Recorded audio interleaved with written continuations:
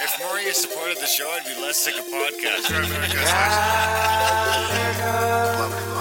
blah blah. Sending out good vibes. The blah blah. Good vibes. Good vibes. The blah blah. Good vibes. Good vibes. 108 breaths of deep gratitude and prayers for guidance and protection. And put on a didgeridoo and shamanic drumming track. Shivers or vibrations and stuff like that.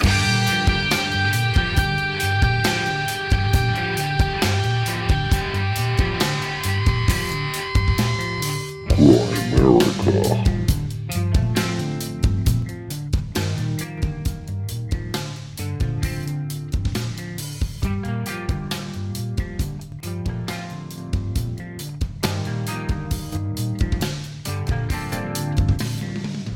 Okay, guys, welcome back to the America Show. We're going to be chatting to Marcus McCoy, the troll blacksmith. Troll Cunning Blacksmith. Troll Cunning Forge. The troll He's blacksmith. He's an astrological alchemical blacksmith. I mean, honestly, it's quite fascinating. Fascinating stuff. Yeah. If you want to skip our lazy rounds, get right to the chat. There is a timestamp in the show notes. As always, just hit there, click on the time. It'll jump you right up to when the interview starts with Marcus. Until then, we'll just carry on with these lazy ramblings. But it's an interesting chat. There's a crazy delay, which I think we do a pretty good job of navigating. But it did sort of leave we had to kind of stick it to a back and forth, and we had to put our hands up to ask questions. And it was a very strange format. So it's probably a little awkward at times. Definitely hard to interject and have a conversation. Like, it's definitely difficult to have a conversation with that. We kind of had to wait for him to finish or put our hands up. Like, it was, I would have liked to ask him more questions and different questions. I mean, I wanted to get into some ancient alchemy stuff and a little bit more about burnishing with gold and copper and different metals. I mean, it's where he visited this town. There's a town that's famous for blacksmithing, and he thinks it's the genesis of metal, of steel. Like, that's where steel came to the world, through this town. The Pyrenees, actually. Have you ever heard of that? The Pyrenees? Isn't that a type of dog? Well, yeah, I think it is. But I also came up the Pyrenees. I was reading about the Pyrenees in a book right before we had him on, too. So Pyrenees just keeps popping up here for me. Does the dog come from the same place? Maybe. Steel dog. Is it Peru? No, man, my sense is it's in Europe somewhere, but I really don't know. Interesting. Yeah.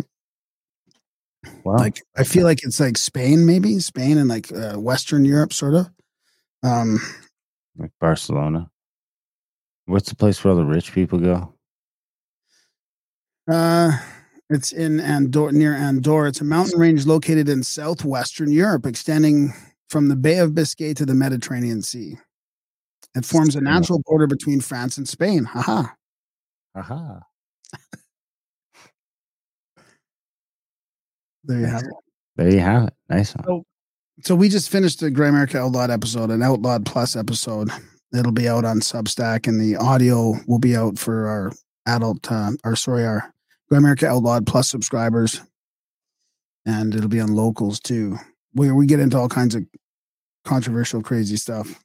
Mostly COVID and trans. Yeah, so we'll keep it a little bit lighter, or we'll keep it quick and lighter in this intro than we usually do. But we do have some news, right, Darren? Do we? Yeah. The adult brain news? We got a great book up on our podcast, on our new audiobook podcast, Think and Grow Rich. And the Emerald Tablets of Thoth. The Emerald Tablets of Thoth the Atlantean. You think Jason wrote them?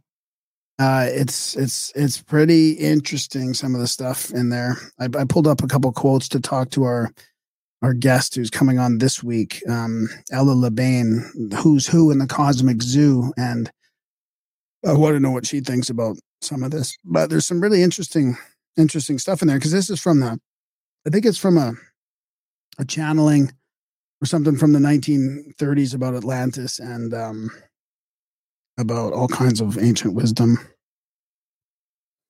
The ancient wisdom. Well, yeah. So we're up to, I think, 60 or 70, maybe 70 of the books are uploaded to the Adult Brain Audiobooks podcast feed now. You can check them all out at Adult Brain Audiobooks. You can sign up for premium and get access to full the books. Because it will be 100 or so and counting when I finally get them all up. It's a lot of work going through the back catalog and putting them all together into books and making them into MP3s and yada, yada, yada. At the same time as re-uploading the entire catalog for redistribution after the Amazon debacle. So that's where we're at, but it's getting there. We got, I think, 60 books back up and redistributed where you can buy them. So if you see a book on Adult Brain Audiobooks that isn't available as a full title yet, you can go buy that any place you get audiobooks. Or you can wait till it becomes free next month or the month after, maybe. Month after that. We can do 3 or 4 books a month. And then, or you can just pay the $7 a month and get them all, download them all, and away you go. Have 1,000 hours of content. So if you guys want to check that out, of course, that's adultbrain.ca like it's always been, or just search Adult Brain Audiobooks in your podcast player. How's everything going with the move? When are you out of here? Probably at the end of September. So you got about 1 month left? Yeah, I got about a month left, yeah. That's like a shitty month. But there's a lot to do. Like it's a weird, I have to change phone. Like I can't transfer all my accounts over to Saskatchewan. Like I have to change cable and internet and my phone and everything's I can have a new phone number probably. Like everything's changing like that. You're going to get a new phone number? Probably. I mean, I don't know how else. I don't think they can port it over to the new service. Oh, why your phone doesn't work there? No. I mean, Kyle's still using his Calgary phone in Ontario. I know, but this is Saskatchewan. There's like not happening. SaskTel has the best coverage, so I'll be like a SaskTel. You can't client. Just stay on Rogers or whatever. No. Interesting. I can't even stay on Shaw. Like I can't stay. I have to switch over everything. Huh. Well, this will be interesting. So even my personal email address, like I've been clients of those for like 25 years. Like my old email address even like has to be rented. I have to find somebody else's server to put it on for now. It's a bit of a weird. We have a server. Shaw? Oh no. No, I need to find somebody with a Shaw account. Huh. Yeah. Well, that's a shame. Yeah, isn't that weird? And now it's coming up where like, oh, the email address I've had for 20 years can't be kept.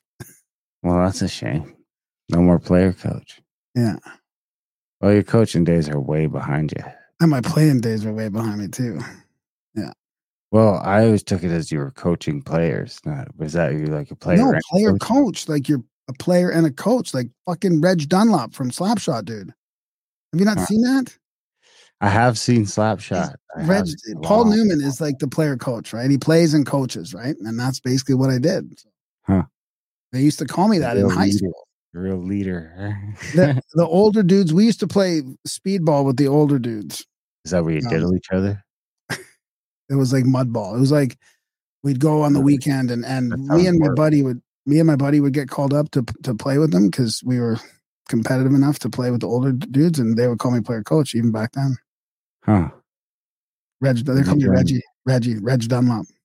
Any diddling?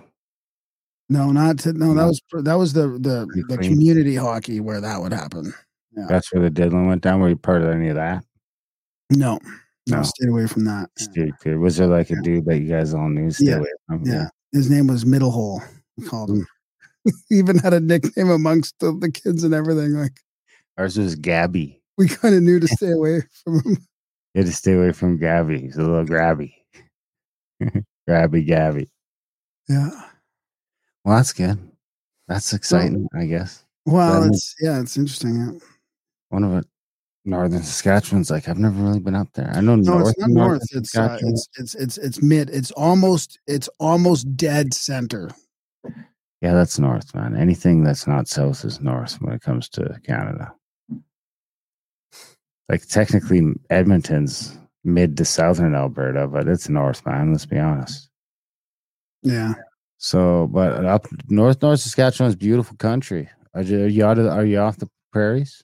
No, we're in the prairies. Yeah. How far from the bush? Well, I don't know. I mean, what are you talking about? I don't even. I mean, I guess I'm so far that I It gets don't even pretty know where the bush. foresty. I guess I don't even know where the bush is. So. Yeah, it gets pretty foresty once you get far enough north. Really? Eh? Yeah, that's. I never really think of Saskatchewan as foresty. So where? Oh yeah. That Rainbow That's. Lake is huge. Oh, that's where? Which lake? Rainbow Lake, I think it's called. Yeah, I see what you mean. Yeah, it gets no. Oh yeah. You're right. It's not too far from that, really. It shouldn't be. No. So Prince Albert is probably like one of the main cities. It's a weird because Saskatchewan's just full of small towns. Oh yeah. Like small, medium towns. There's no like real huge cities. It's just all small towns. And then there's a couple like decent sized cities. But It'll always be conservative. It's going to be pretty hard to change that. so when you get to Prince Albert, I guess it's a short drive up. Then you start hitting the woods, right? Really? Theoretically, I've never been there. I never, like I say, I think Regina's as far north as I've been. That's not true. I've been to Lloydminster once, but I like, which might even be Alberta still. But when I went, I just sort of cut over from Alberta. It's right on the border. It's half. I think it's half. It straddles the border actually. Half of it's in Saskatchewan, half in Alberta. It's a straddler. Yeah. Huh. Well, I had a busy last week. I got mule deer, full velvet, nice big mule deer. I was able to preserve the rack, and got it looking good. The full velvet. It's the first nice big full velvet one I got, so that looked good. I was actually. We were just setting up the cam. We were just setting up the trail cam, and we seen it, and I was like, "Fuck, that's a big deer." Really? Yeah, so I had the rifle, so I shot it 200 yards or something. Like you mean you just like you saw it and then you saw it where it was standing and you just shot it from right there? Like, yeah, I shot off of a windmill staircase, actually. About 200 yards away from a windmill. One of the big windmills? Yeah. Wow. So that was good. Are you allowed to go on those? Nah, probably not. No, I probably shouldn't have said that. Probably a couple felonies there, but whatever. It was just a story I made up for the show. And then Friday got the elk down by Natton, where I've been wanting sort of my wild elk. I've never really gotten elk in the wild. I've shot 3 bull elk, but it's all been on the base, which is a fun. The base is pretty much wild. I mean, it's pretty wild, but they are getting bumped around quite a bit. But it is pretty wild. Like we didn't really see anyone the whole time we're out there. But this is actually just out in the bush. It's not a prairie elk. It's a Rocky Mountain elk, right out by the mountains.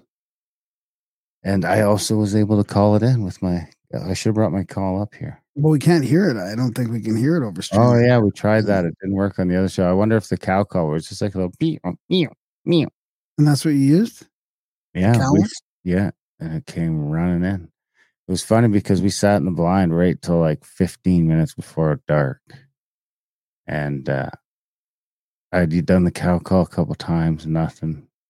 And I wanted to look up the coulee, so we just rolled up the blind real quick and we were just sort of creeping down the hill. And it's like as soon as it seen some movement to go along with the call, like it was in the bush, it just like came running, man, like full speed ahead. And just stopped like 150 yards away looking right at me. And I was like, how many points? And Miles was like, 5, I think.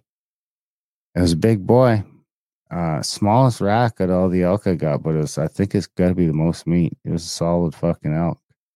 Oh, I guess it doesn't really have any relative to the size of the elk, does it? It just depends on when it went along the growing for. It normally does have. Maybe at full growth they do, but I think it's supposed to, but the rack looks a little fucked up. Maybe something happened to him in the spring that messed it up, or I don't know. But we got a lot of meat off him, a ton of meat. So you shot him at 150 yards when he was looking right at you? 150 yards, yeah. And he was looking at you when he did it? Yeah, and then he turned sideways, and I put another one in him, and he went down. So, did you hit him like straight on? The lungs, yeah. one lung and then the other lung. I missed the heart, which is good. I've been saving the hearts lately to just add to my ground meat. You don't really notice it's in there, but you get it all. That's a great idea. I got the liver out of this one too because it was a nice cool night. I had some, like I was able to get on ice fairly quickly, get it to the butcher. So I'll get the liver. I got the ribs. It was a good harvest. We pulled the truck right up to the fucking thing, dude. I probably shouldn't say that either. But it's like, we're out in the bush, out in the plain. It's like where the bush meets the plains out in the foothills, though. So there's a lot of prairies and there's a road to get like halfway there. And then there's a crazy hill. That's the craziest hill I've taken my truck up. It's like, looks like you're just driving into space. I wasn't sure the truck was going to make it because it doesn't have the best tires on it. Still got the street tires it came with on there. But it made it. So it's the first elk that I shot in the bush that I called in, and also that I was able to drive the truck up to. It's a huge deal, right? Every other elk I've had to fucking drag like kilometers. Yeah. So this one worked out that like just as I finished basically cutting it up, all I had left was the ribs and the neck meat. And Miles was pulling the truck out. And everything goes in the back of the truck. Straight home into the new fridge and system that I just bought a new freezer. Got that all set it up, got it into my meat fridge overnight and off to the butcher the next day. So now I am good. I'm good for meat. I'm all set till November, probably, except for birds. I'm going to do some bird hunting, and I'm also pulling the bow back out just because I'm just going to bow hunt now for the rest of the year. Is white man bow season started then? Starts Friday, so all my buddies will be bow hunting, so I'll just go bow hunt with them.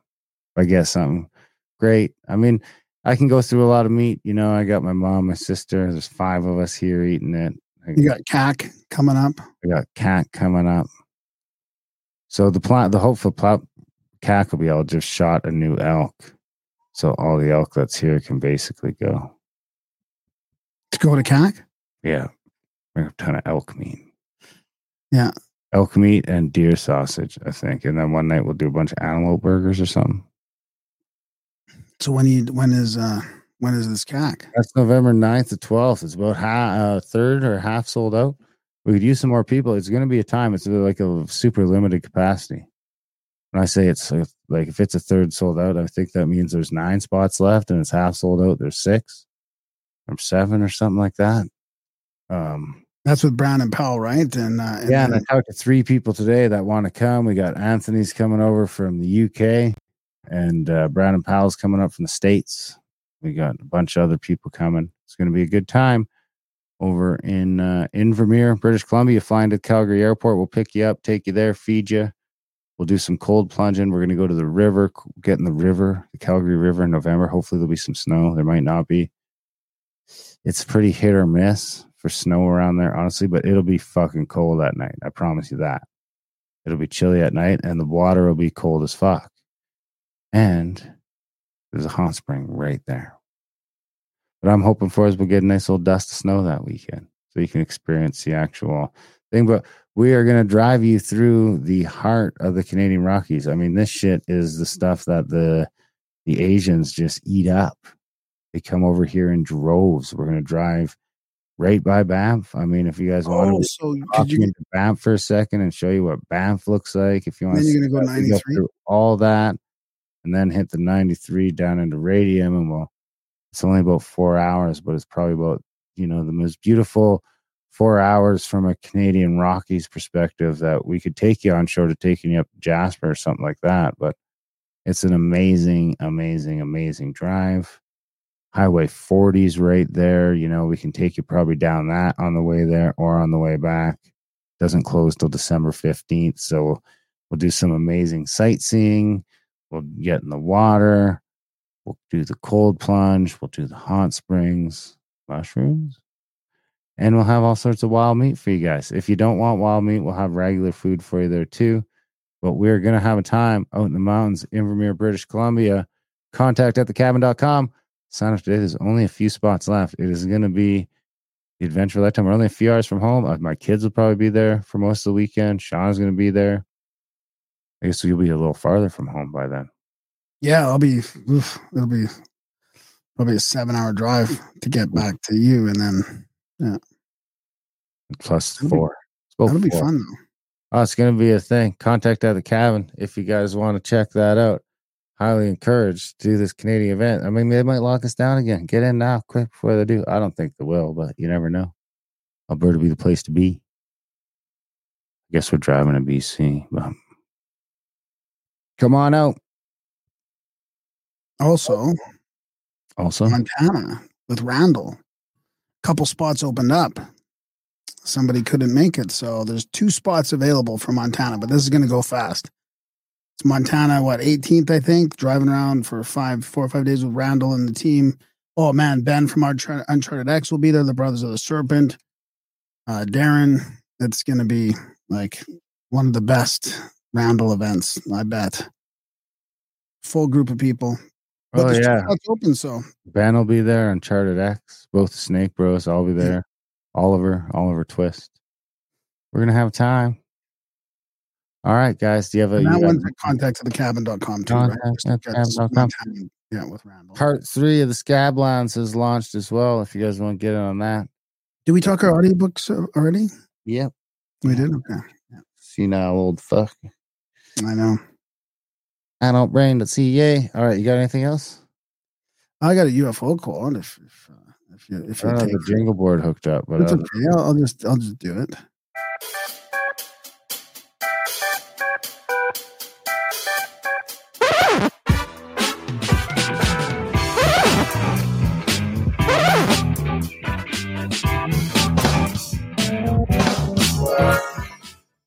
All right, let's have it. I thought one more tiny piece of the puzzle. Enough pieces and you can see the picture.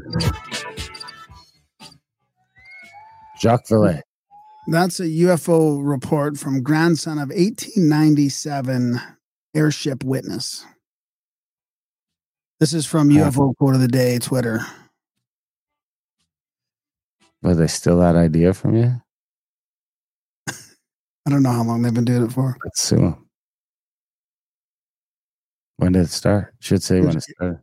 Here's one from a sci-fi writer. You grew up with the romance of Mars, you know? That's it? That's the quote? Yeah. Is that buddy whose wife we had on or whatever? No. That's Ray Bradbury on his fascination with Mars. Fahrenheit. That's a bit of a synchronicity. Fahrenheit 454 or whatever, the book burning one? Yeah, maybe. Yeah. That's the one about burning books. Yeah. Fahrenheit 451. Yeah. And that's a bit of a synchronicity. This episode, oh my God, talks about Mars quite a bit. He's like the liquid of Mars, and he had a red ochre explosion. I won't tell you what happened to it, but interesting in his lab. Bob Barker died. Again. Oh, is it the second time? Oh, he's met many times, apparently. I guess just like Prigozhin. 99 3/4. Did you hear all the memes about him? Kept it under $1. Bum, bum, bum, bum. You know that your bum, bum, bum, bum actually sounded like The Price is Right, right? Yeah, I know. Did you pick up that? I don't have that jingle. Yeah, I know. I did it. Yeah, I've seen The Price is Right. Okay. I thought maybe you were too young for it or something. No, he must have did that show for 50 fucking years. Anyway, all right, guys, enjoy the chat with Marcus McCoy. Marcus McCoy, the Troll Forager. Yeah.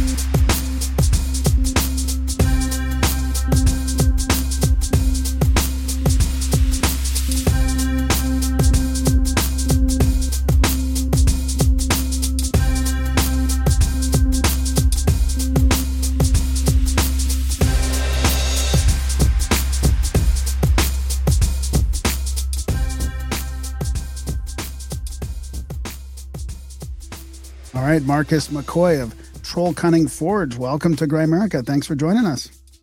Yeah, thanks for having me.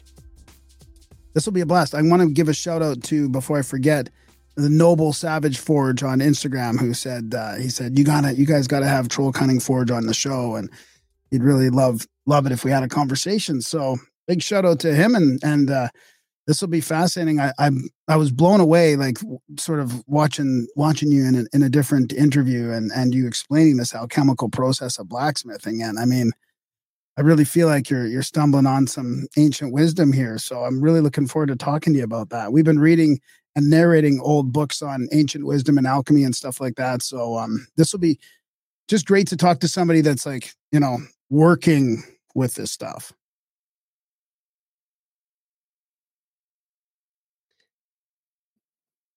Sorry, there was a lot of delay there, so you got jumbled up quite a bit, and it was hard for me to understand what you were saying. Okay. Well, I hope that's not going to be a problem throughout the whole interview. I hope not. Yeah. I mean, I won't be talking too much, so hopefully you'll be doing most of the talking. Yeah. Well, hopefully it doesn't do it when I am too. So, yeah. Where do you want to start? I mean, yeah, I'm interested in alchemical blacksmithing. I mean, do you want to get into sort of just jump right into that, and then we can go from there? Sure. I mean, we can talk about where that was kind of born, if you'd like. Yeah. I'm a student of Robert Bartlett. I don't know if you know him, but the audience needs to know him. He's a lab alchemist, which, in my opinion, if you're not a lab alchemist, you're not an alchemist at all. You aren't actually doing the work. You may think you're doing the work, but you're not one bit. There was never a point in history until now that lab work was somehow disconnected from alchemy. So the people that are doing philosophical alchemy, or whatever you want to, they want to call it, spiritual alchemy. Sure, yeah, whatever you want to call it these days seems to be game. You're not doing it. You're not doing the work. And I can say that because I've done lab alchemy, and I'm familiar with the philosophy, and I've read books by authors that have maybe done a little bit of the bare minimum of it, but it's so disconnected and disjointed that they're like absolutely like over the top misunderstanding basic terms and blowing them way out of proportion, and I mean, it's hard to. Can you give us an example? Think that we've gotten into a point like where we did with masonry. I'm sorry. Yeah, no, go ahead. What did you ask? So, with masonry, back in the day, there was a point where masons were literally masons, right? And then they opened their doors to non-masons. From what I understand, I'm not a mason, so people, I'm sure, can correct me if I'm wrong, but they opened the doors to non-masons politically and socially in order to kind of save their own asses, because those trade organizations were being headhunted pretty strongly in the UK, especially at the time, probably in different places in Europe as well. But I'm speaking from mostly my understanding of the UK. And so trade organizations got attacked pretty heavily. And if you were a member of a secret trade organization, a service society or what have you, you got sent to the colonies as an indentured servant. And that's a pretty bad deal, being in exile. So they opened up their doors to non-masons and allowed them in. And that sort of the symbolism and things sort of got lost to people that weren't actually practicing within the trade. And I would say that a very similar thing happened in traditional witchcraft with the people that were interested in blacksmithing traditions. We see a lot of traditional witchcraft traditions that are focused around blacksmithing that have fuck all to do with blacksmithing, and they don't really understand the processes at all. But the terminology, like you see within alchemy today, and the way that it gets, like exoticized and turned into a very esoteric concept, we see a lot of that same thing happen within alchemy. And so people will talk about sublimation who have never seen the process of sublimation happen in a lab, and they will like you're reading this guy, like this philosopher, talk about sublimation in this just like such intense way with so many layers of depth that it's just so blown out of context. And when someone has actually sat down and like actually done sublimation in the lab for the purpose of laboratory alchemy, yes, it's spiritual, it's meaningful. There's definitely things that are happening there, but like it's like a child in the lab that doesn't understand what they're seeing or experiencing, trying to explain it to an adult. And you're the adult who's been in the lab that's been doing this, and you're reading what this child has to say about it, and you're like, that's not what we're doing here. And there's a lot of it's like a naivete. So what I'm experiencing when I read a lot of these things is a certain naivete that comes from people that haven't actually experienced it. And that's a really, from someone that hasn't done it, hearing me say it, I'm sure that sounds really arrogant, and it sounds really pompous and insulting to them because I'm comparing them to a child. And I get that. But from a developmental standpoint, when you're a blacksmith and you step into the forge for the first time and you are trying to learn how to taper and draw, that is a very complex thing for someone that doesn't have any experience. And so they can blow that way out of proportion. They can overcomplicate it, and they do. Go ahead. You got a question? What is, I think if we put our hands up to ask questions, that'll work well. What is Sure. sublimation?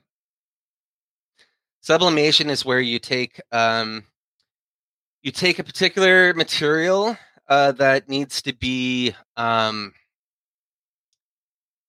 you're burning it, you're calcining it, or destructive distilling it. Distilling it, yeah. And but it's different than like say like distilling a liquid, or it's more of like you're distilling a solid through a destructive distillation, and the smoke of that ends up collecting upon glassware or sometimes metal or what have you, and sometimes like a big onion shaped device that allows you to collect particularized chemicals that are being released from production into the outside of the flask, so to speak, that it's being distilled into, right? So it's like instead of distilling liquids where you get the vapor and then the vapor comes over, it's a vapor of a solid thing, not a liquid, that then turns into a solid again once it hits that. And so then it becomes like, so a good way to talk about it is like if you're taking, say, like an oil lamp, and you turn it up full blast, right? And then you get that black on the sides of your glass of the lamp, right? We've probably all experienced that, right? we're old enough to have used oil lamps. So that black on the edge of the container, that's like carbon and different chemicals that were within the oil that is in the lamp that's burning off. And then those chemicals are now on the edge of that glass. And so you scrape that off and use that in different alchemical processes. So it's a way of purifying things through a destructive process with fire. So that's one of the ways of describing sublimation. Can you talk about Yes. what when it clicked for you when you were learning from Bartlett about alchemy and blacksmithing? Yeah, absolutely. So I was taking one of my first blacksmithing classes at the same time. I was taking a class from Robert. It was the Secunda class, which is more focused on animal alchemy. So we focus a lot on urine in that class, which is a form of animalia, so to speak. And urine is one of the pathways to making a lot of different things within mineral alchemy. So it's kind of an important step. And that may sound very weird to a lot of people that aren't familiar with lab alchemy, but I'm not going to get into all the details of that. But in it, there's also a lot of talk about like these intermediary processes between plant alchemy and mineral alchemy, because that's kind of what Secunda is sort of a bridge over to mineral, which is where we're inevitably headed. And in that, we got to talk about a lot more about plant salts, because in Prima, we talk a lot about, plants. We're working primarily with plants. You start with plants.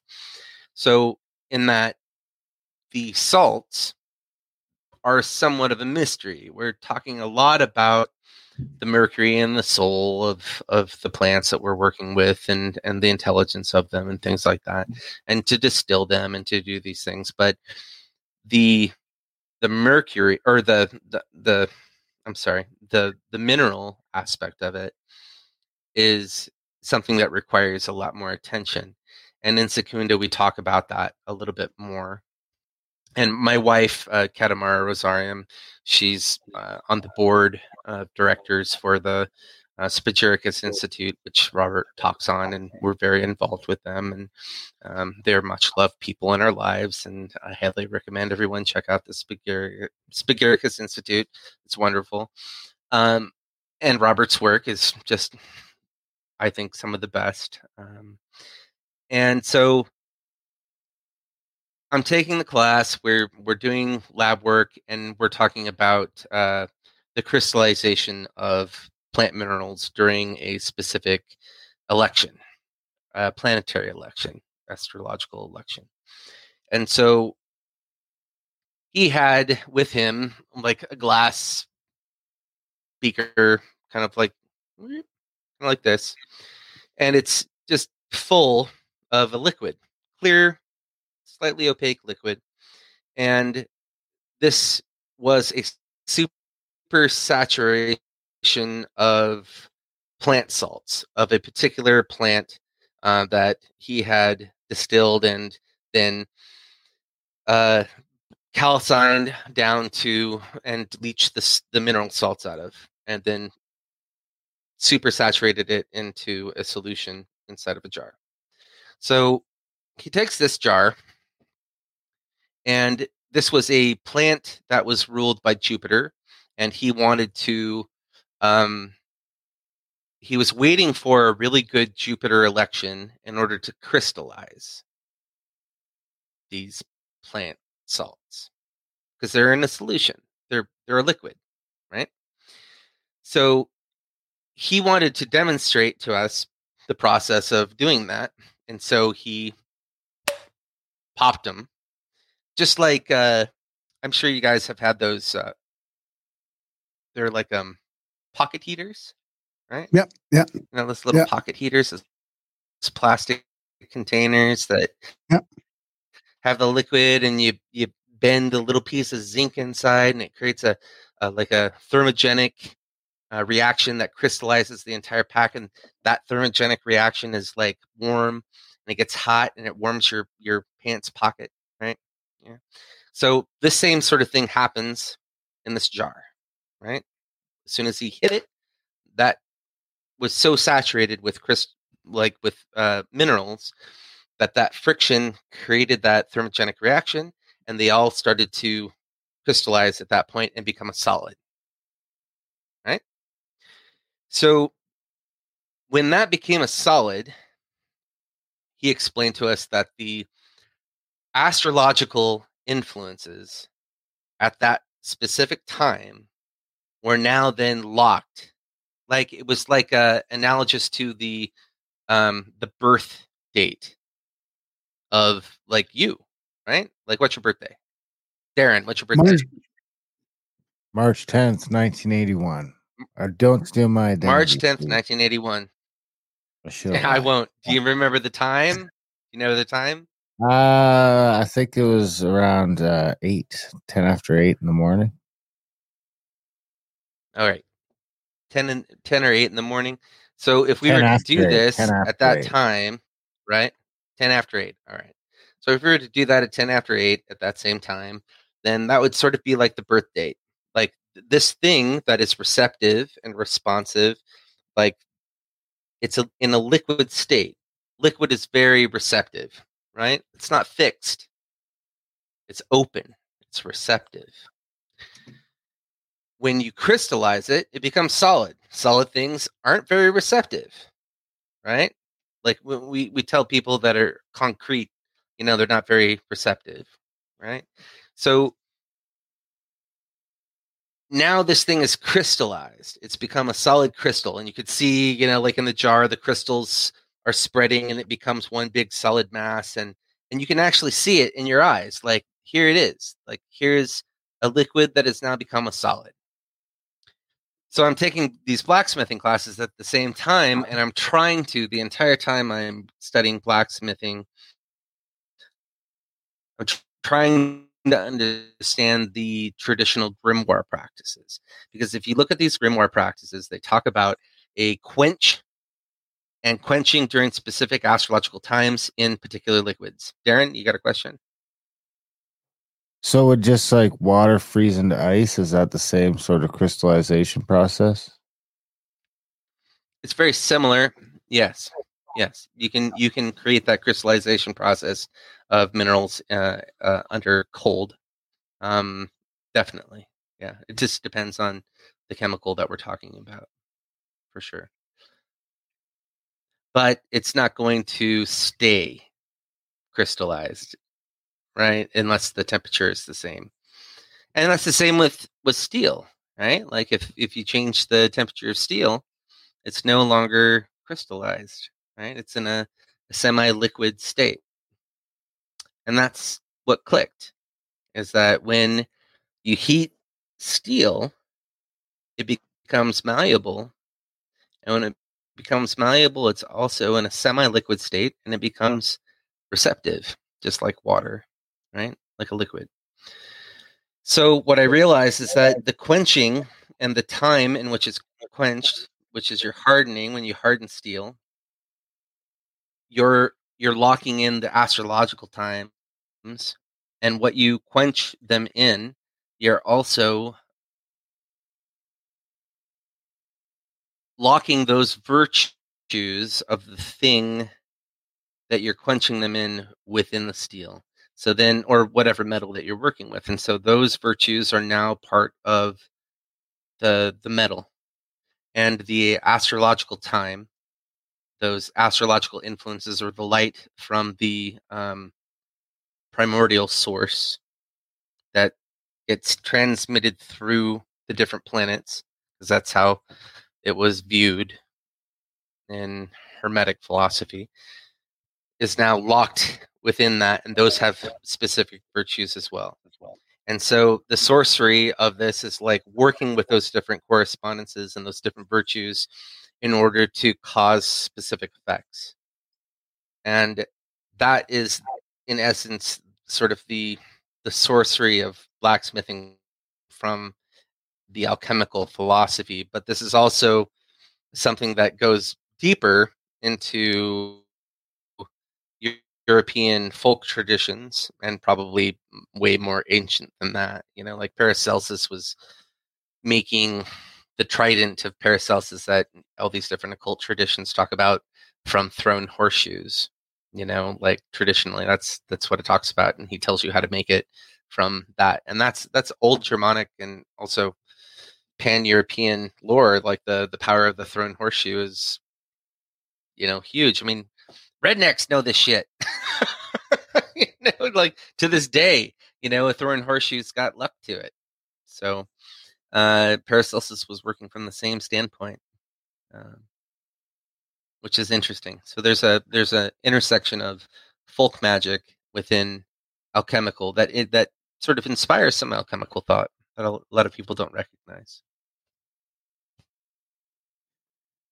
Well, that's a good place for, I guess, for me to ask a couple questions. So can you talk a little bit more about your process of using this? I mean, I kind of sense that it might be tough to schedule this, schedule your work around literally like, the alignment of the stars. I mean, it is interesting that they really relied on the stars so much back then. I mean, it was accepted that the stars have an influence on things. I guess that's sort of gone now in mainstream science and all that. But even like, and the days and things like that, and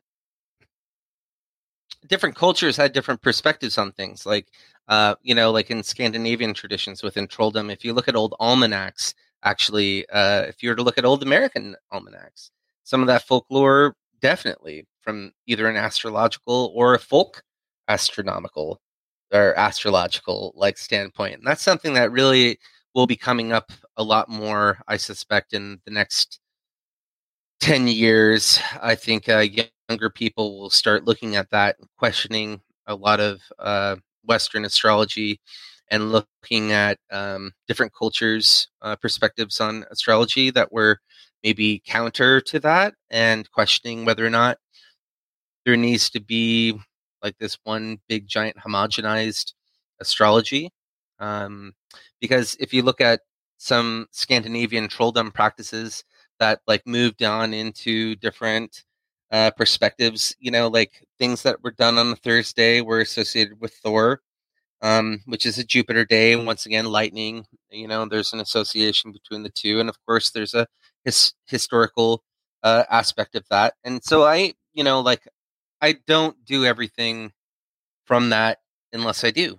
Like I look at all these different things, and I know that it depends on what language I'm speaking. If I'm going to tell you a joke in Argentinian, or in Spanish, but with an Argentinian, slant, it might only make sense to you if you're Argentinian.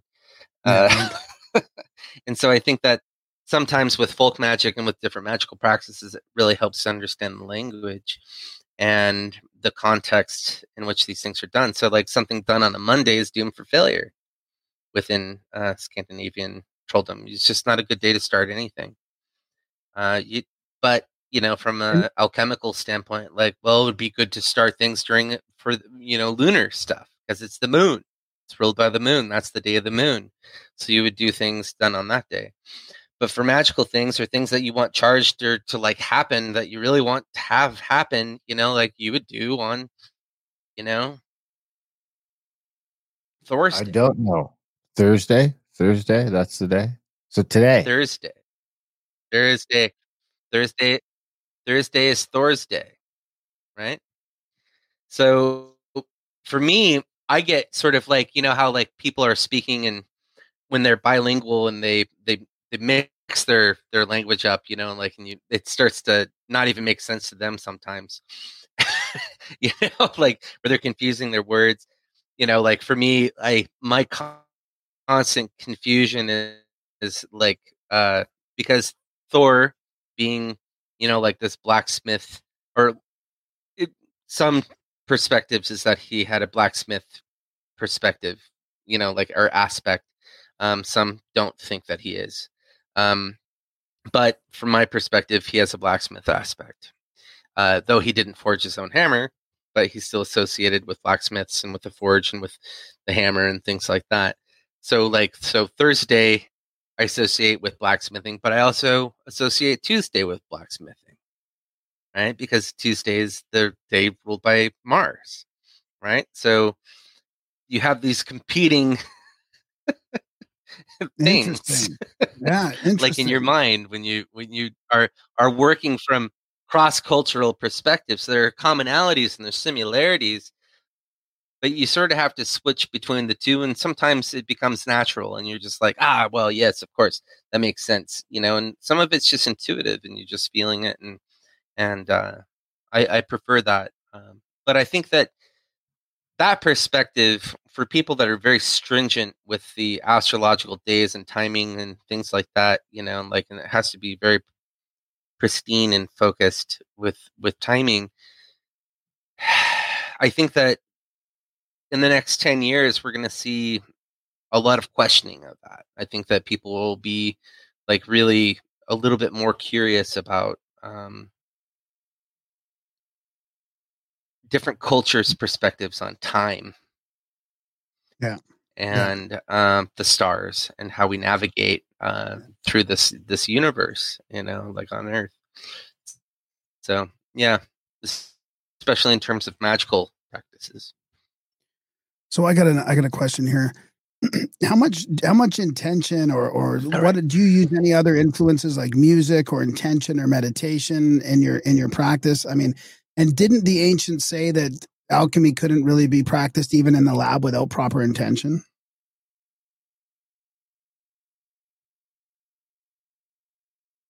Well, yeah, I mean, I think that you're going to be influenced one way or the another, or another by the processes that are happening. With me, like coming from alchemy and then working with steel primarily, I'm a very martial dude. I spend quite a bit. And I do pay attention to the days of the week and the different influences and the astrological influences while that's happening. But I primarily work with steel, and I do pay attention. And I think that meditation. I think meditation practice is, if you start it young and you're working young, to train your mind and to train your senses to pay attention, to cultivate awareness. That's something that sticks with you. It's like riding a bicycle, and it just accumulates and gets stronger over time. And I don't think that there's anything that you can do to change that over time. And so you're always going to be cultivating awareness. If you've really worked and focused on that and spent and dedicated and committed yourself to doing that, it will just inevitably happen. But you don't have to make it formal after a certain period. And if you do, I think you're missing the point a little bit. Yeah. And so for me, I spent so much time in my youth focusing and disciplining myself on that. I mean, I shaved my head every day. I did a vow of poverty and lived on the streets and just meditated on the sidewalk, like for years. And I committed myself to cultivating awareness and meditating. And I feel that I have that today, and I pay attention. And I see these different influences throughout the day, and I pay attention to them a great deal. So working with steel, working with iron, like I said, I approach things because I'm just so in it all the time. I have to think, it's influencing me greatly. And so I tend to stay in a very Mars focused space all the time. And it becomes sort of a rumination on Mars and martial things. You ruminate on it. Past slights, things that piss you off, things like that. Mars is very interesting. My wife, if she was here right now, and I'm sure she's in the other room listening and scoffing at everything I say. She and I, we share a lab, though it's mostly hers now, as my forge is in a different location from our home, and I don't have the time to dedicate to lab work as much as I used to. I was trying to make another batch of oil of Mars, oil of iron, and I had just gotten this new burner that it's from China, and they're all a little bit different and a little bit wonky, and it's just at that level below the counter and angled it just the right way that I couldn't read it, and the other ones were backwards, the ones that I'm typically using, and I turned on, instead of the magnetic stir strip, I turned on the heat full blast. So I have all this red ochre in my flask with a bunch of Everclear, mind you. All right, so Everclear, and the ochre, the red ochre, which is like iron oxide, is thick. I poured it on. I was gonna make a big batch, right? Dumped an entire liter of Everclear in there, and I was going big on this one. I really wanted to make a lot of it, which I'm glad, people, I'm sorry, people look at me and think that I'm a meathead, like blacksmith who worships Thor or something, and that I'm not, a thinking man, so they don't buy my alchemy work. So the lab alchemy, and this is probably not a really good way to advertise it, but so I throw this together, and I'm busy. I'm working in the forge at the same time. I'm making this knife, and it's doing a bunch of Damascus, and it's a time sensitive sort of situation. So I'm running back and forth from the lab to my shop while doing it. The total definition of too many irons in the fire, right? So I turn on what I think is a magnetic a spinning bar, and then go out to my forge. I'm done. I don't have anything left to do. It just has to stir. It just has to stir, and that's it. I'm good.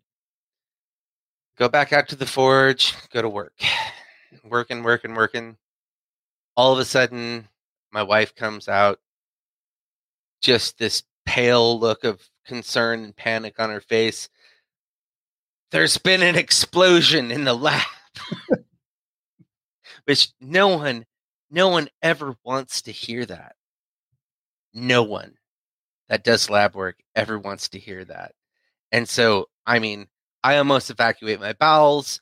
I'm very oh shit, what's going on? She's like, I can't explain it. You got to come and see. And I'm expecting the worst. And it was pretty bad, but it wasn't an explosion with fire and horrible things happening. It was an explosion of red ochre everywhere. Iron oxide everywhere. That thing, it just created a bunch of gas, and it exploded. Those from when you're a kid, right? It just everywhere, all over our lab, which was painted this beautiful color, and it was just very nice and pristine, just covered in red ochre. And there was on the roof, the ceiling above it, what looked like the planet Mars. It was just magnificent. This magnificent, and we didn't take we didn't take any pictures of it, but we just started cleaning. And I really wish both of us do that, because it's just too much, it was just so crazy to like see this giant round planet, this red planet of Mars on our ceiling. Just crazy. So nuts. And I mean, it's exactly that red ochre is the exact color of the planet Mars. Like it's just what you see when you see things on the Mars River. It's amazing. Yes. Is that what prompted you to move your workshop a little bit farther away from the lab? No, no, that was out of necessity. I outgrew my my shop. My shop originally, I started in just a woodshed. I was not expecting to really get as into blacksmithing as I did, and I outgrew my space and needed to rent a place. So now I rent a place on the other side of town, and it's suiting all my needs at the moment. Though, of course, I'd love a big, giant warehouse space, but what can you do? Let's I mean, one day maybe, let's show some of your stuff here. Let's show some of your stuff here. This is your Instagram page. Mm-hmm. I think Darren really loves knives, and he's a steel worker too, so he'll appreciate. Oh, cool, man.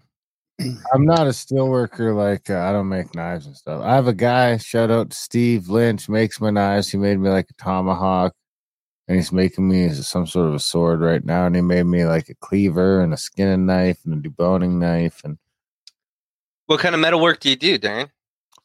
Like construction, He's an iron worker, but welder, iron worker. Yeah. That's you got to know a lot, and that's an amazing art form in its own right.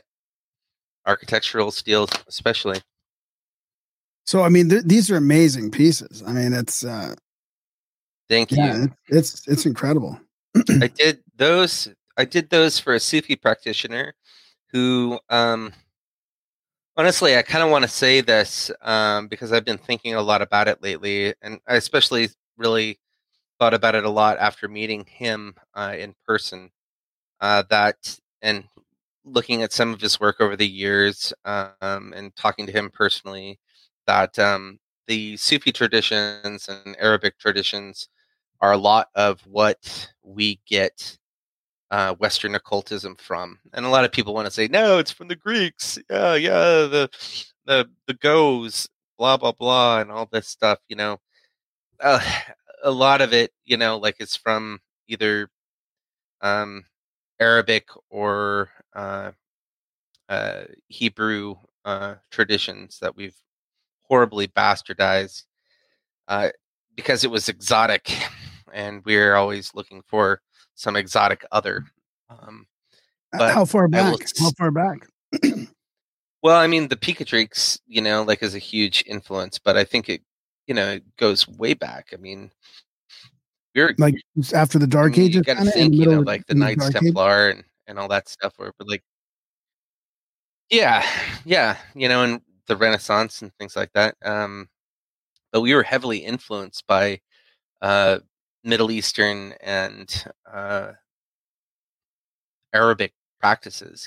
We don't acknowledge it. And if you look at these practitioners, and there's not a lot of translations of these practices, and there's not a lot of open practitioners in Arabic culture because it's considered very serious. You can do terrible things with this sorcery, and so people are penalized for doing terrible things, just like in every culture. And it's very feared because of the seriousness of it. And you'll actually find that in a lot of different cultures that still acknowledge magic as legitimate, is that prayer and healing and protection and things like that are considered good forms of magic, but everything else is considered sort of bad and manipulative and terrible to behold, because it is primarily it is. So when you look at these practices, some of them are pretty heinous, and if you read the Picatrix, you can You know exactly what I'm talking about. An oracular skull. For God's sakes, an oracular skull was created by putting a man in a barrel up to his neck. Imagine being in a barrel up to your neck with a big wooden hole over the top of the barrel, and the barrel is filled with sesame oil. And then you're just left there to starve to death and rot until your head just sort of like separates from the body. Okay? And then that skull, that head, is then used for doing divination work. Wow. Brutal. Yeah. Brutal stuff. I really want there to be more, and that's it's very dramatic. There's a lot of non-horrific things, and I don't want to misrepresent Arabic culture by and Middle Eastern culture by just talking about just the horrible stuff. But there's some really cool stuff within that you can obviously start to see heavily inspired and influenced a lot of Solomonic magic, and they're still doing it, and they're still doing it from a perspective that is way more advanced, way more informed. I mean, alchemy itself had its heyday in the Middle East. I mean, alchemy itself, like Egypt, I mean, come on. I mean, these are deep, deep influences on the Western tradition that we have been really ignoring. And the problem is, as well, is that a lot of these old books, there are people that, almost like an Inquisition sort of thing, even today, they want to destroy these books. They want to destroy that information. They don't want it out there. And that's still happening now within Arabic culture. Wow. I wanted to ask you kind of about that along the same vein. Is how is occultism misperceived right now? Like the real occultism, not like the black magic or the the darkness, like the evil they say occultism is these days, but occultism as in probably how you define it, hidden. How is that misperceived these days? Well, I think a lot of that has to do with the church and with the media, right? Whether it's rock and roll, heavy metal, or movies, TV shows, things like that. Like, they've sort of followed a narrative of like making satanic symbolism. Yeah, I mean, it's like the satanic panic just like kept rolling, like within the media and stuff like that. I mean, I grew up within the satanic panic era, like I grew up with Bob Larson. I was on a fucking radio DJ thing with Bob Larson once, and I wasn't allowed to talk to him. Like, they didn't connect us. I was so pissed. I had so much to say to that asshole. Oh my God. But like that whole thing of like, we make exotic that which we fear. We make other that which we fear, right? That which we fear is other. And excuse me. And so there's all this stuff within our own traditions and our own heritage that we wanted to make go away. So we make it fearful. We make it other. We make it bad. And we've been doing this for a long time, like the witchcraft narrative that we buy into today. A lot of that came from demonizing Gnostics and the Jews in Spain and throughout Europe, like so the church could, basically take over their resources and dominate the territory, both politically and economically. I mean, this is well-known history. Like, we did this, like whether it was the Cathars or the Jews, and we did this. This happened. Yes. Yeah. Well, it seems like it's ramping up now, though, too. I mean, it seems like now New Age, I mean, there's a whole sort of movement about demonizing New Age, witchcraft, like traditional occultism nowadays, let's call it like just whatever, esoteric studies, witchcraft, anything kind of New Agey now seems to be getting demonized as well. There's a whole kind of movement that's all. Well, the New Age itself actually bought into the exact same narrative of that they used back in, ancient Europe and Spain. They have, and they still are, the QAnon New Agers especially are still doing that. Like they're the most common thing. This is an old libel, like the old blood libel, like thing that were used to demonize the Jews, is like they're going to kill and eat your children, right? They're going to sacrifice your kids, right? We saw that with Pizzagate. We saw that with all these different conspiracy theory things. Like they're going to kill and eat your children, right? Or they're going to be they're pedophiles, or they're going to do something to your kids, right? They're coming after your children in one way, shape, or form. Then we saw that again with the Satanic Panic. And then now the New Agers have adopted that as well. And they're using that. I mean, my God, I see so many New Age people adopting these same blood libel concepts, most of them super anti-Semitic, which is just mind-blowing to me, mind-blowing. And they parrot these things over and over again, and it blows my mind. And so are people going after the New Agers? Yeah, but the people that are going after the New Agers are usually on the same side as the New Agers. Like, I mean, it's kind of mind-blowing to me, politically and socially. Yeah, that's that's kind of what I was getting at. It seems like there's a bit of a shift towards Christ again, maybe because of this overt symbolism that's happening. And a lot of that sort of like, I feel like that movement is kind of looking at New Age in the same light as like black magic, or like they're just lumping, like it almost reminds me of the burnings of the witches and stuff, or the Malleus Maleficarum, where they're like all these things outside of the traditional Christianity are considered witchcraft. It's crazy. Well, I mean, those were social political like tools that were used, to try to gain power. Just they're ruses, and they're just used to gain power. And people have like reinvented and used the same narratives over and over again since time immemorial. The biggest irony, the most horrible thing, is that the Romans, the pagan Romans, used that same thing against the Christians when the Christian cults started. I mean, that's the brutal irony of it all.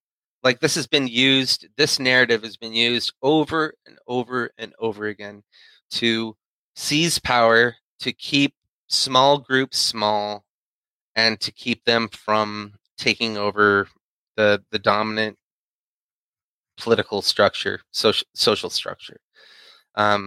It's used to relegate and maintain power within belief systems, and it's you learn about it, and you're just like, from like way back, you can start saying like this is just a repeating pattern. They just keep reinventing the same story over and over and over again, and yeah, it's mind blowing. The sad thing is that New Age stuff is tragic. It's absolutely tragic. Is it inevitable, or is it done? Is it inevitable? Is it just part of our cyclical sort of evolution, our social evolution, or is it sort of intentional every time? I think a little bit of both. I mean, it's intentional and unintentional, like depending on who's participating in it. Like it's definitely intentionally thrown out there by some people, but I mean, it's unintentionally, done by people that are passing that on. It's like a sort of trickle down sort of form of hearsay and conspiracy, so to speak. I'm not really big into conspiracy stuff. I'm a massive critic of conspiracy theory and things like that. But what I see is, that are happening with it that limit our growth as a species, and I'm seeing a lot of it, especially right now with the internet making it so easy for people to spread information across the globe. Yeah. So like with alchemy, as well as with like blacksmithing, with my work, I see a lot of people just take my work and replicate it or try to imitate it without understanding it. With alchemy, I see the same thing. There's a blacksmith up in Canada who, as soon as I started doing my quenches and things like that, he saw that there were people that were wanting to, buy my work, and he was kind of a jerk and decided to replicate some of my stuff, and he started doing it in like moon water and different things that or quartz crystal water, things that went against the philosophy of alchemy, and that were like more new age. And my critique of the new age stuff is that it has no foundation in philosophy. It has no actual solid foundation at all. It's just cherry picked, foundationless belief that a toddler could come up with. It has no actual foundation in anything. People try to like, I guess loosely, adapt it to sort of pseudoscience of like scientific materialism with energy, vibration, and frequency and things like that. But it's still so loosey goosey. You can just apply it so oblique. You can apply anything to it that just fits your narrative, like whatever it is. You can just like throw whatever you want in. So it's ripe for cherry picking, but it has no real philosophical foundation to it, which is what Hermeticism has, and I like that, or any of these different folk traditions, they've got cultural, philosophical foundations within them that are really deep, and the deeper you study them, the deeper they go, and it's kind of amazing. I love that one. I love the fire. Oh yeah, yeah. That was a great project. So, yeah. You see this within alchemy too. There's a lot of people that try to jailbreak alchemy, and they try to adapt scientific materialism to that, so that it's not. They use New Age philosophy instead of Hermetic philosophy, and what they end up doing is bastardizing the work itself. And what that allows them to do is pretty much anything they want. So they can sell you anything they want. They're just playing off your ignorance. So what do you mean by? They can do things as poorly as possible. They can sell you poison. What do you mean by playing it off scientific materialism? So so Hermetic philosophy has a strong foundation in the ontological system of Neoplatonism, right? Scientific materialism goes in a very different direction than Neoplatonism. And we've been trying to catch up to Neoplatonism and trying to explain Neoplatonism with scientific materialism ever since. Paranormal psychology does that. Like, that's all they do, right? They're trying to explain how they lost their soul to scientific materialism through paranormal psychology. And that's my hot take on paranormal psychology. But so is transpersonal psychology. That's exactly what transpersonal psychology and consciousness theory and scientific materialism came in and sort of like, well, there's actually no real basis for the soul. There's a basis for mind, and we're still trying to understand that. But like an immortal soul doesn't really, we have energy. Energy cannot be created and destroyed. We apply scientific principles of physics and things like that to it, but we don't really have like an explanation of like, where the fuck is a soul? How do I get there? And where is it? What does it feel like? What's it smell like? Things like that. Like, we're very materialist, like with our approach with that. And so we don't really have like a standpoint for that. So what we do is we create with a New Age philosophy, we create a bunch of really oblique bullshit pseudoscience ways of talking about it all, so that we can justify any whim that we have while stoned out of our mind, like sitting on the toilet with New Age philosophy, because we can do that. Where does with New Age philosophy, we can utilize very loose scientific terminology to explain anything. Yeah. Oh, he's frozen. No, you're back. You're back. So where does Scandi folk magic sit on that issue? I've lost you. Oh, yeah. Can you hear me now? Can't hear me? Can you hear me now? I can. Okay. Where does Scandi folk magic sit on that?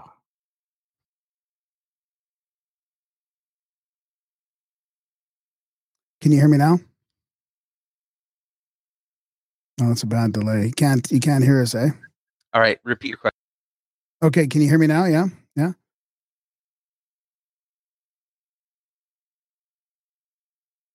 Yes. Yeah. Yep.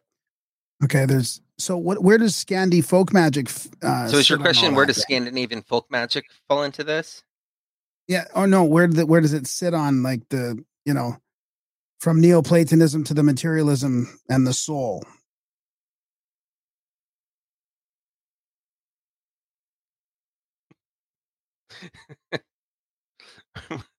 Things are still pretty rough in internet land.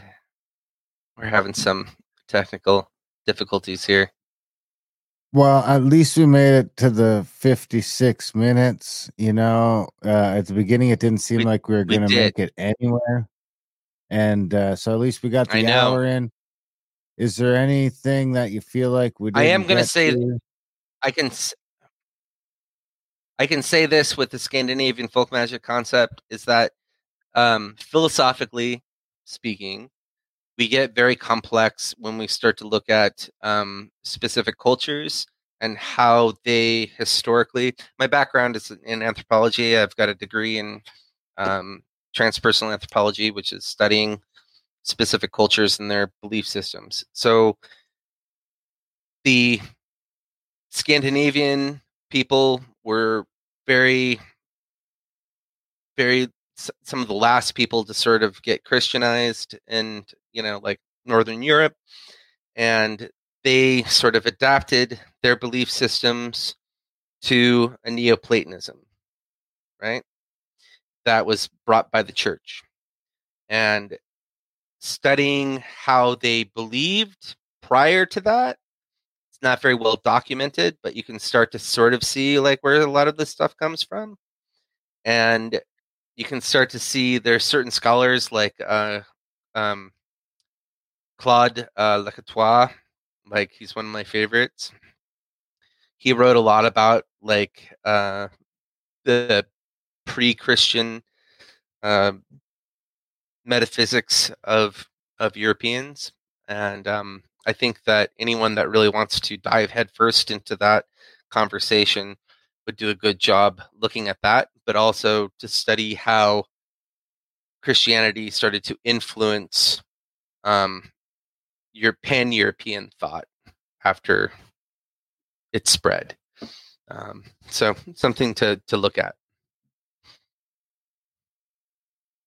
You think we forgot anything, or do you want to say anything before we wrap it up? No, I do want to make a shout out to the Virtus Genii Symposium, which is something that my wife is the head of, and I just support and help do minimally. But the Virtus Genii Symposium is a conference, and the Virtus Genii book is a book that we publish and work on together, though she does most of the work. And it's wonderful. It pulls together authors and researchers and practitioners from around the world that are focused on plant magic, alchemy, plant mysticism, and things like that. And that the plant world, it just like an alchemy, that's what you start with. That's what you want to start with. That's what you want to learn first. And a lot of people don't. So something to pay attention to and keep your eye on is the work that we're doing there. So britisgni.com, and we do this event every summer, and we publish a book. We've got multiple books. We even started our own publishing company to self-publish the book series, and it's definitely something to check out. So definitely check that out. Right on. What about your where you can find your blacksmithing? Check out my Instagram, Cunning Forge. That's where I post everything. I post it on Twitter and Threads and Facebook and things like that. And my, of course, my Etsy page. But Etsy has been a little problematic for a lot of people in the last couple of years. So if there's something you see that I post that you like, feel free to message me because it's all for sale. Everything I do. So I'm not doing custom work anymore or reproduction work. I just make what I love and offer that to people. So right on. Thanks, buddy. There. Yeah, thanks a lot. Yeah, right on. Thank you, Troll, for coming on the show. Yeah. Have a good time. Come back anytime. Thank you. Yeah, it's good. Yeah. Thanks for having me. Right on. Take care. And that was a chat with Troll Cunning. Marcus McCoy. Troll Cunning Forge. I wanted to ask him about why he named it. Oh, sorry. I was like, fuck, I didn't know I seen the name somewhere. Troll Cunning Forge. I wanted to ask him about that name next time. Because I got more questions. I want to ask him about the gold, working with gold and bronze and yeah, it's fascinating stuff. Working with the bronze, the gold. Yeah, it's good. Big thanks to Marcus McCoy for coming on the show. Big thanks to you guys for listening. Even bigger thanks if you're one of our supporters.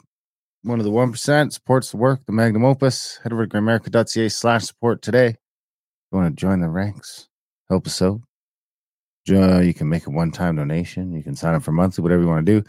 You can also head over to grimericaoutlaw.ca if you want to check out our conspiracy podcast. And you can head over to adultbrain.ca if you want to check out that podcast as well. The brand new audiobook podcast where we're going to try a different way of doing audiobooks. We get a bunch of free content, free books every month, and you can be a member if you want. All that great stuff. Adultbrain.ca, AmericaOutlawed.ca, America.ca/support. I know it's a lot, and you should check out Marcus's stuff too. Busy little list for you. It's all in the show notes. Other than that, we love you guys. Thanks for listening, and we will see you next week.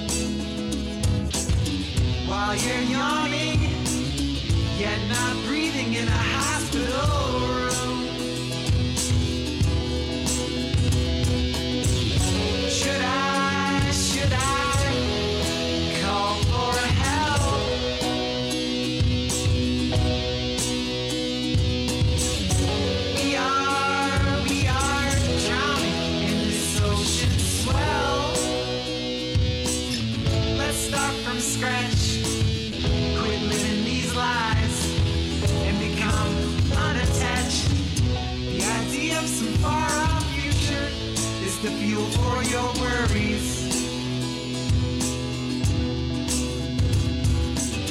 But for God's sakes, time is eternal. Please do not hurry. Please do not fret. Please act now in a way that doesn't lead to regret. Please stop smoking so many cigarettes so profusely.